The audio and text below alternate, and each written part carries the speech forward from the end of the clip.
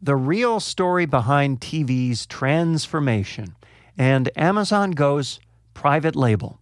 This is episode 77 of Media Unplugged, the podcast that goes behind the spin and everywhere else to reveal what's really happening in media. Media Unplugged with Tom Asacker and Mark Ramsey. Welcome to Media Unplugged. I'm Mark Ramsey. And I'm Tom Asacker. Tom, Happy New Year. Happy New Year, Mark. I know. It's a great time to start the series all over again. We're now on episode 77, and it seems like we're on episode 155. Tom, the real story behind TV's transformation. This is a piece from LinkedIn that is more full of jargon than any piece I've ever read. Oh, it's a tough one. Yeah, so I'm going to try and simplify this because I think there's some value here. I'm not so sure about the conclusions. Well, why don't you start off by telling them what he means by TV, because that's right. He doesn't. Well, what does he mean by TV? He doesn't just mean that box that we look at that we think of as TV.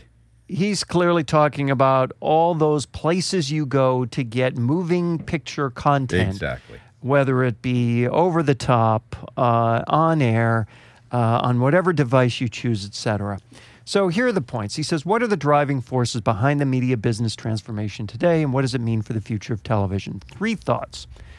And you can help me understand some of these. 1, value is shifting from rights to distribution, bypassing infrastructure. The example he uses, Netflix's content production budget is bigger than that of most traditional media companies across the globe, thanks to converting into a subscriber this was an amazing statistic, 1 to 5% of each country's elite population. Now, by elite population, I assume they mean that portion of the population willing to spend the and money. able to spend the money on Netflix. So in other words, Netflix's achievement is a function of its ability to line up subscribers, which, of course, over-the-air television generally doesn't do. Right. This notion of rights distribution and rights infrastructure and distribution, I was puzzling over this a little bit because I was trying to understand some of these lines because they are fuzzy, right? They're shifting. They said video, and then he puts in parens TV, I don't know why he needs to do that, is shifting from linear channels to streaming, and the economic value is shifting from rights to distribution, bypassing infrastructure. By infrastructure, he generally means, for example, your cable company. Right. Is that pretty much the best illustration of infrastructure? The guys who give you your internet access, the guys who give you your cable channels, your cable channels, the guys who, the pipes. Yeah, right? which are not just the pipes anymore. That's what makes this thing so confusing, right? I mean, I think that's when he starts talking about this thing shifting from here to there, the players are getting into all of it now, right?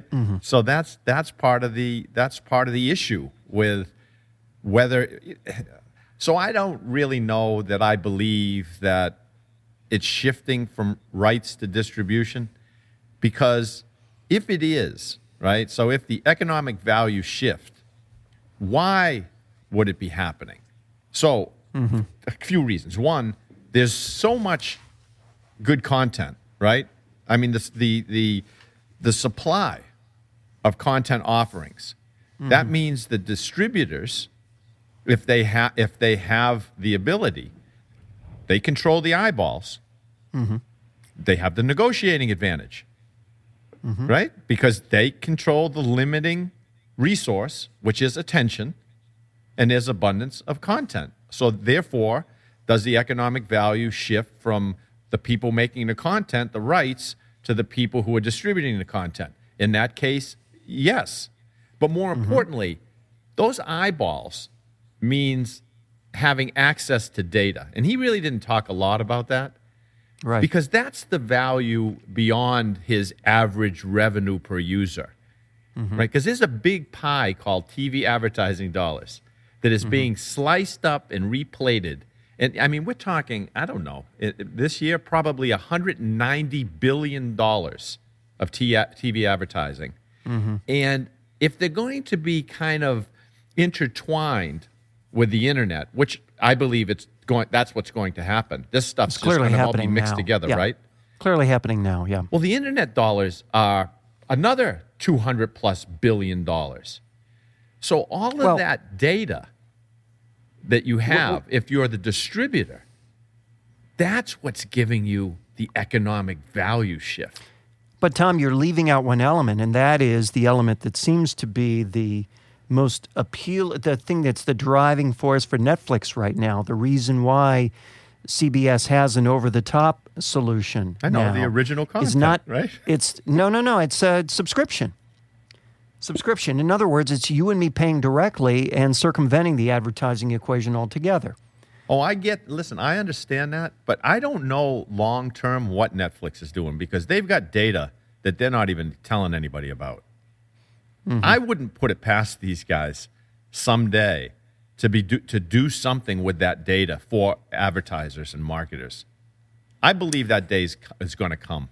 Well, that's an interesting question. I think that's so far out right now because their ability to ramp is still so great. Their ability to grow. Now, Amazon is another story. Right. But because they're so intertwined with commercial interests across the entire platform. And in fact, the very definition of what it means to be a Prime member is not I get, proprietary video. Yep. It's I get free shipping on, books. So it's a whole different equation. But I get your point. The other thing I think that's worth noting here is when you talk about value shifting from rights and infrastructure to digital distribution, you got to recognize that a lot of the people in distribution are also rights holders and vice versa. Oh, I know. This is what I'm saying. It's all mixed up. Even the infrastructure guys are now the distributors, right? So Comcast is infrastructure, Comcast is distributor. Well, and isn't that why AT&T wants to own Time Warner? Exactly right. So they want to own the whole thing, the whole package. Yeah, it's not Time Warner Cable they're looking to own. It's the other Time Warner, the one that creates all the content. Exactly. Right? So his point number one is that that even ISPs, et cetera, nobody wants to be a dumb pipe. Everyone's looking to supplement their platform to get a larger share of average revenue per user, however that comes. Two is over-the-top players have shifted to compete on original content. I mean, this is kind of one of these points that is like unnecessary to say because it's so utterly obvious. We've all been watching this play out over the past couple of years, and all you have to do is watch the Golden Globes the other night, and there's Hulu with Handmaid's Tale and so on, which is again a combination of rights and distribution, right? Exactly. I mean, this is like you said. This was like a why the hell wouldn't they do that? I mean, once you have the eyeballs, the next step is finding the content for those eyeballs. If you have the ability to create it, to have the rights and the distribution, the higher margin, and to be able to own the rights forever. I mean, Netflix is losing a lot of rights to these things that they negotiated. And we should say Netflix is surrendering those rights because Netflix is choosing not to pay whatever the inflated price is to secure those rights. Exactly. Instead saying, we're going to make our own because then we'll own that future forever. And by the way, making our own means they are both rights holders and distributors, right? You got it. That's it. The other thing I think that's worth mentioning is, if you're one of a growing kind of phalanx of over-the-top distribution channels, and that's one of the points made in here is that, gosh, there's more and more and more of these things all the time, and that creates consumer confusion. Then the idea of creating a piece of original content which becomes a hit, which becomes attractive, which becomes awards-winning, that creates a big spotlight for your brand. And that spotlight carries with it prestige among advertisers, prestige among consumers, and not the least of which would be prestige among the creative community, which you depend on to create those hits in the first place. Yep, exactly. So that's what was playing out last night with Hulu, which, still doesn't have an enormous platform, but it does have The Handmaid's Tale, and they were very, very happy to see the awards that thing took at Golden Globes. His third point is, let's see. I don't believe his third point. His third point, okay. Yes, I'm with you, by the way. Audiences are growing frustrated with too many video content providers. Tom, if there's too much stimuli, what do people tend to do? they focus in on the ones that they want. I mean, That's correct. They ignore all the noise, right? Exactly. So that's like walking into a supermarket and saying, "Oh, there's too many things in here. I got to get out of here." Exactly. There's exactly the right number of things in there, and you find what you want in the midst of all that chaos. So I agree with you completely that this is people kind of responding to the additional noise by expressing their dismay over the additional noise, but having nothing to do with actual frustration. That's exactly It right. says, and here's another of his points. Content discoverability seems only to be becoming a worse problem for consumers. Again, I think all those conversations about discoverability are a bunch of nonsense. If you want to know where Hulu is, or if you want to know where Handmaid's Tale is, Google it. Yeah. No, exactly. You can Google what are the top shows, most popular shows. And when they come back and you see it's a particular show that you can only get from a particular distributor, then it's up to you. Do you want to pay X amount a month to get that show and whatever comes with it or not? Well, and of course, people say, no, I don't want to pay that extra amount. I wanted to. And of course, people are always going to say that. Given a choice between paying more and paying less, guess which people always choose? Exactly. That's why it's going to come down to just a la carte. It has to. If it keeps fragmenting like this, that's why I think, by the way, that Amazon's solution is so interesting. As you know, Amazon has these quote unquote channels. Yep.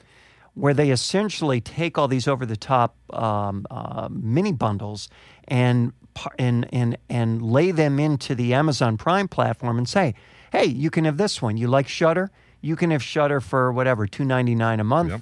And that means all the Shudder movies and TV shows will be mixed in with all the other stuff you can see on Amazon Prime at no additional charge. You won't even know necessarily that it's a Shudder show unless you unsubscribe from Shudder. That's right. In which case, so that to me, and just recently they announced the CBS over-the-top channel was going to be featured on Amazon. So that, the new Star Trek and so on, all of that stuff will be available for a few extra dollars a month through Amazon. How confusing is that? The answer is not at all, right?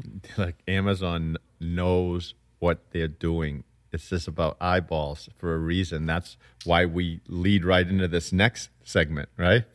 That's right. I want to make one last point on this. I want to read his summary, and then we'll go into that. In summary, as television continues to evolve into online viewing, the shift of the value in the chain from rights to infrastructure to distribution is making media companies and broadband networks accelerate their investments in M&A activity. Yeah, predicting more M&A activity is not exactly, soothsaying. To compete with Netflix and secure an industry leadership position in the future. This will accelerate the over-the-top services drive to compete on content exclusivity. I don't know how they could have any more pressure on that in the future than they do right now, which will in turn fuel content distribution fragmentation and make discoverability more of a problem than ever, to which I say, hasn't Amazon already figured out the solution to that problem? Yep, you're absolutely right. You're listening to Media Unplugged with Tom Masacker and Mark Ramsey. Speaking of Amazon, Tom. Yes. In 2018, Amazon will turn to private label goods. That's a piece from our friends at Digiday. Now, everyone who uses Amazon knows that Amazon has this category of these things called Amazon Basics, right? These staples that they do. But I don't think anybody really, too many people really know just how deep Amazon's roster of non-Amazon brands goes. There are at least 19 brands Amazon owns and doesn't operate under that brand name. Some names that you might recognize. They have a lingerie brand. They have a furniture brand now. They're rolling out a private label sportswear brand. All of this, of course, invisibly mixed with all the other goodies there on Amazon because, of course, there's some categories, some premium categories, or I should say private label items that aren't interested in being on the Amazon platform. It's not good for them, they think, to be on the Amazon platform. So Amazon's just simply going to route around them. They own around 45 brands, and about 15% of their private label sales come from those. I found this to be really fascinating. Their plan is to, of course, ramp up these private label brands, which is kind of the consumer equivalent of proprietary programming on Hulu and Netflix, is it not? Oh, yeah. Look, this is really big. I don't think people realize what's going on here. It's hidden from them, and Amazon loves it to be hidden, right?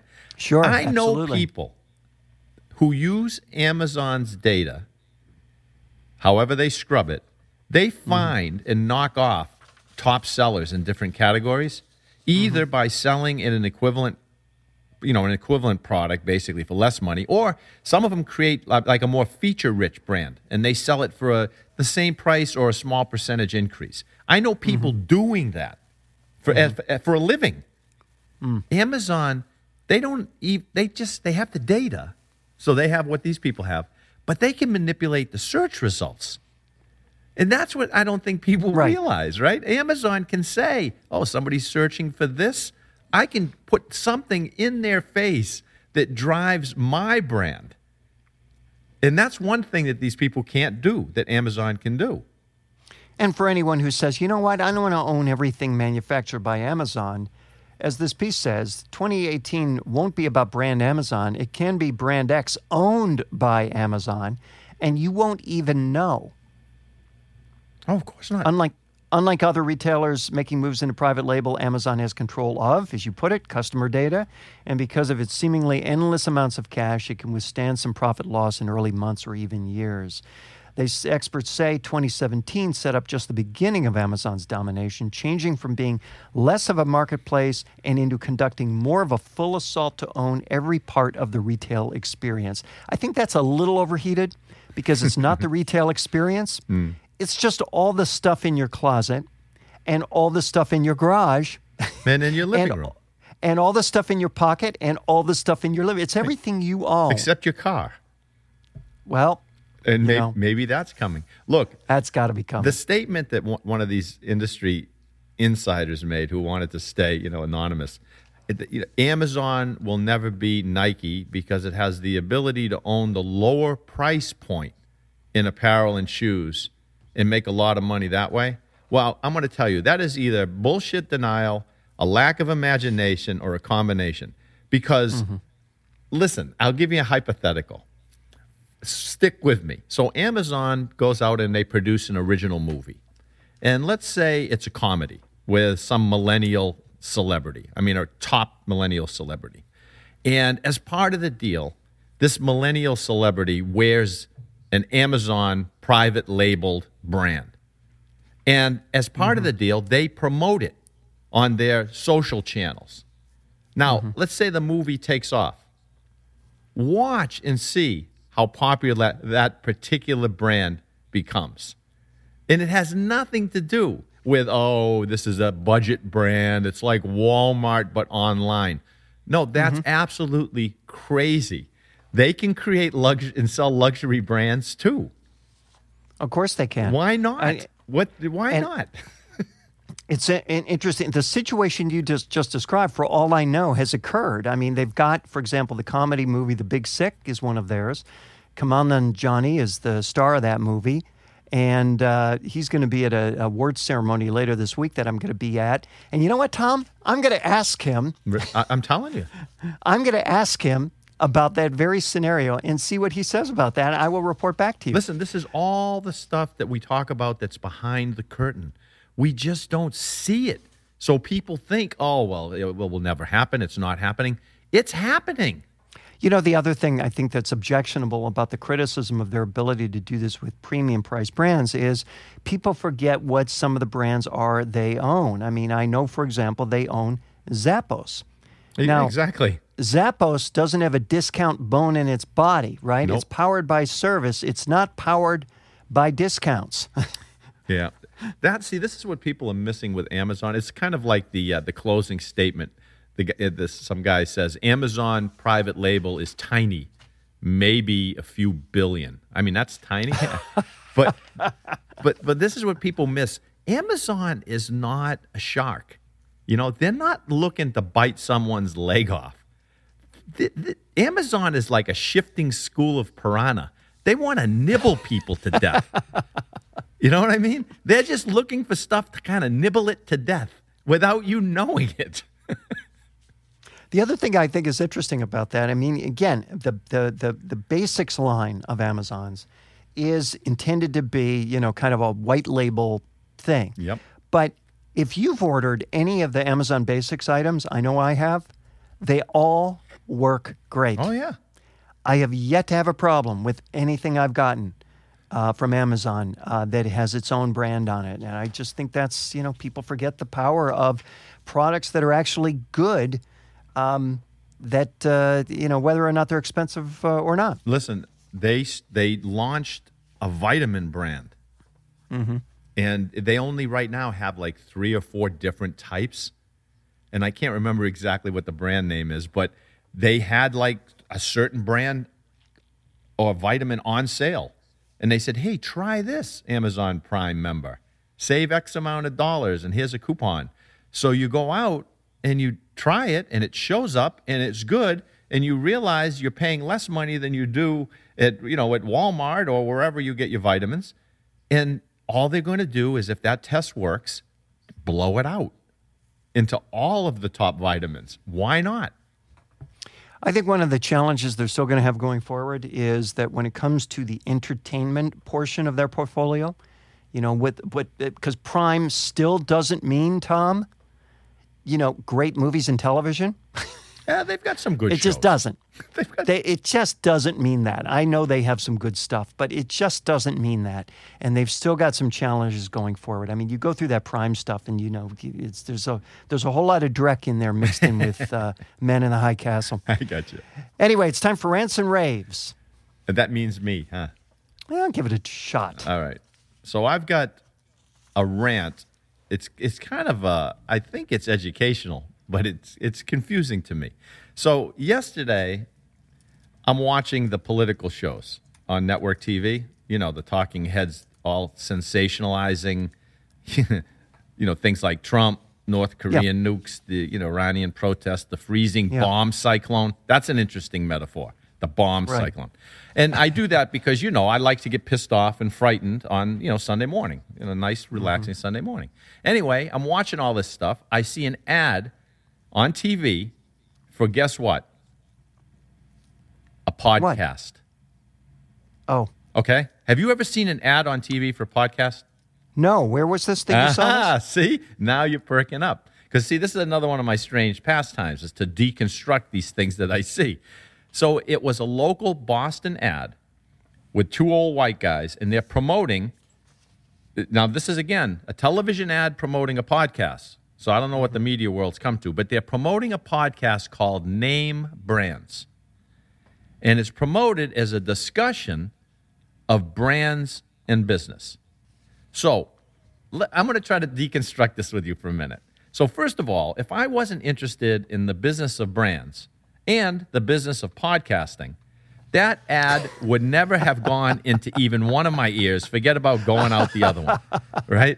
So I'm saying I'm the only guy in the area probably that's even paying attention to this.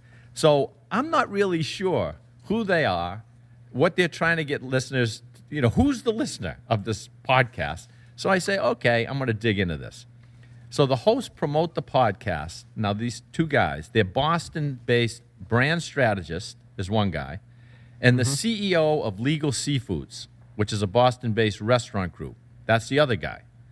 And they appear to be, genuinely nice guys, no-nonsense Boston guys, kind of like somebody So anyway, I go to iTunes because that's what it says on the TV ad. iTunes. Yeah.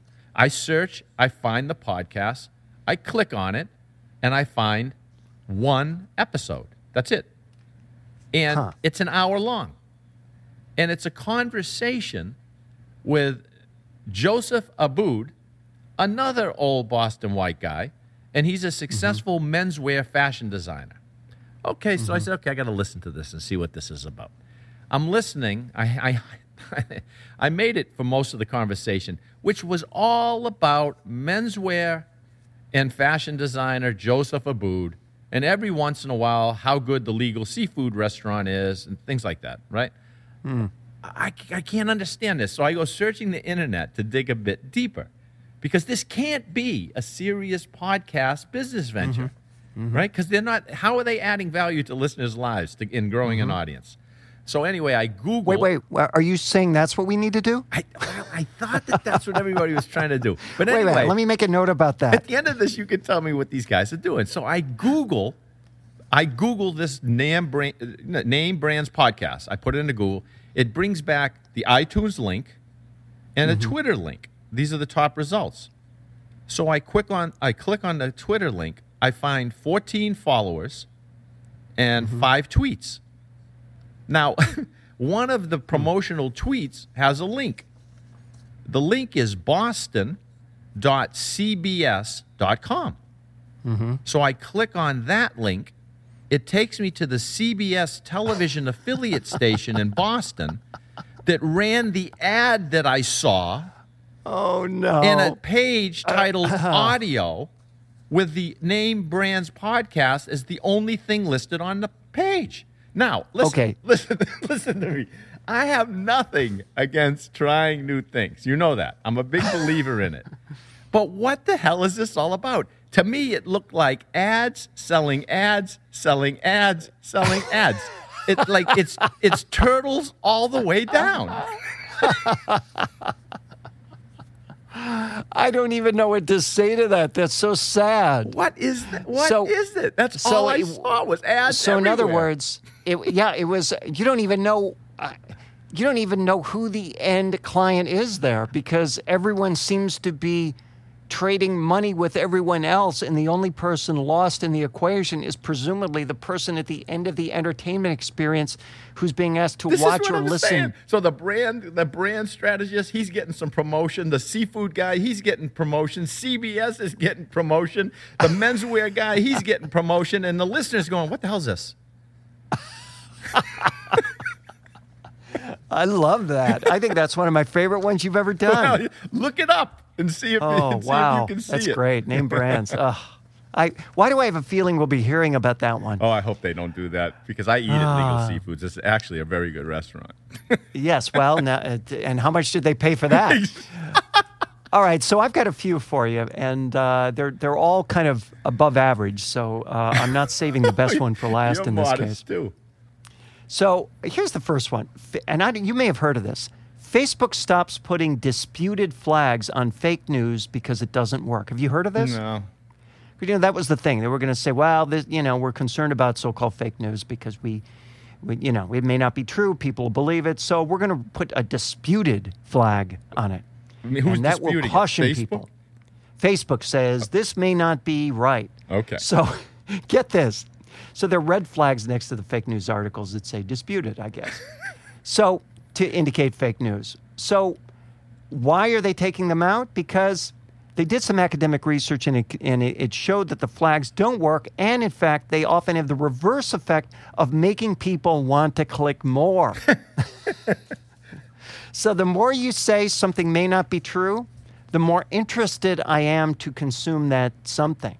And I think this is so interesting because we see this play out everywhere, Tom. I know. I mean, what makes a movie worth watching? Well, the conflict, right? We seek out conflict everywhere. Why do we watch these, game shows? Because someone wins, someone loses. There's conflict. Why do we watch the cooking shows? Because there's conflict, right? Will they get the dish out? Why do we watch the Housewives of Orange County? That's it. Why do we care about what's on the president's Twitter feed? Why do we watch the cable news networks for battling talking heads instead of presumably for the actual news? It just is so interesting to me that here's yet another way where we are our own worst enemy. And we say we want one thing, but our behavior, as ever, proves something quite different. So that's number one. Number two is, you may have heard of this, but Jack in the Box has teamed up with Snoop Dogg on a new promotion in California. Have you heard of this one? I don't know. Go ahead. Well, California now, recreational marijuana is now legal in California since the beginning of January. Until the feds roll in. We'll see. So stock up now, kids. Exactly. So there's a promotion that Jack in the Box has done in association with Mary Jane, the digital media platform co-founded by Snoop Dogg, to create what they call the Mary Munchie Meal. Oh, God. Now, this is going to be available only in Long Beach. I have no idea why. But customers can enjoy 2 tacos, 3 chicken strips, a half portion of curly fries, and a half portion of onion rings, 5 mini churros, and a small drink, all for the price of, guess? I don't know. Guess the price. Oh, come on, Tom. I must be. $4.20. Oh, no. The $4.20 thing again. Plus tax. Now, the final one I have for you is you've heard of this movie on Netflix called Bright? I haven't seen it. The reviews are funny. The critical reviews are like terrible, but people seem to like the thing. Isn't that interesting how that works? Yeah, Bright is the movie from David Ayer starring Will Smith. My wife and I saw it the other night. It wasn't bad. It was kind of, if you recognize that this is just sitting on your television waiting to be viewed at no additional charge, that's a tremendous value proposition. Anytime someone spends $90 million so that I can watch it for next to nothing, I call that a bargain. So this is Netflix's big foray into tentpole filmmaking, and I think the theater complexes are firing up their PR departments to nix this thing because, yes, the reviews were awful, and I think this shows both, A, how inept the theater PR departments are, and B, how innocuous and irrelevant the critical voice is. Because, yes, it was panned, but it's the number one movie on Netflix in over 190 countries, and it's being streamed more by international users even than by domestic users. According to Nielsen, and this is Nielsen who has incomplete data on this, an average of 11 million U.S. Netflix users streamed Bright during its first 3 days of release. That's during its first 3 days of release, Tom. I see no reason why Bright should slow down over time the way the average theatrical blockbuster does, because Bright is always available, at your thumb, whereas movies come and go and into cineplexes, and it's those spaces on those big screens are scarce. So not only is it an underestimation based on Nielsen's data, but Nielsen only takes a look at users who watch the film through a television, not those who stream on a computer or mobile device. So all of those viewers are lost. So it's 11 million 3 days television only, to say nothing of the other days that have been since those three and the other channels. So it's just an astounding hit. They've already announced a sequel, and I say more power to them because it's just more proof that, again, big data knows more. No, I mean this is the power of rights plus distribution. Rights plus distribution is the key. You're absolutely right. All right, that's Media Unplugged for this week. Please remember to subscribe to us at iTunes or on Stitcher. And while you're there, please rate the show. It helps other folks discover us. Put a flag on it. Put a flag that says it's fake news so it goes up. I think that's a good idea. For those of you who've been listening for a while, come on. What harm? Take the moment to go to Apple Podcasts and just give it a rating. Tweet the president. He's having a fake news award show. Maybe we'll make it on that. That's right. Maybe we could. You can also catch us at art19.com, Radio Inc., Media Village, and Google Play Music. You can follow Tom on Twitter at Tom Asacker and Mark at Mark Ramsey Media. Hey, feel free to send us your questions and comments. Just use hashtag Media Unplugged. If there's a media topic you want us to cover, tweet us. Catch up on the older episodes at our website, MediaUnplugged.net. And special thanks, as always, to the super producer of Media Unplugged, Mr. Jeff Schmidt. Exciting audio for media, and he ain't kidding. Happy New Year, Jeff. Happy New Year, Jeff. You can find him at jeff-schmidt.com. For Tom Asacker, I'm Mark Ramsey. Thank you for listening.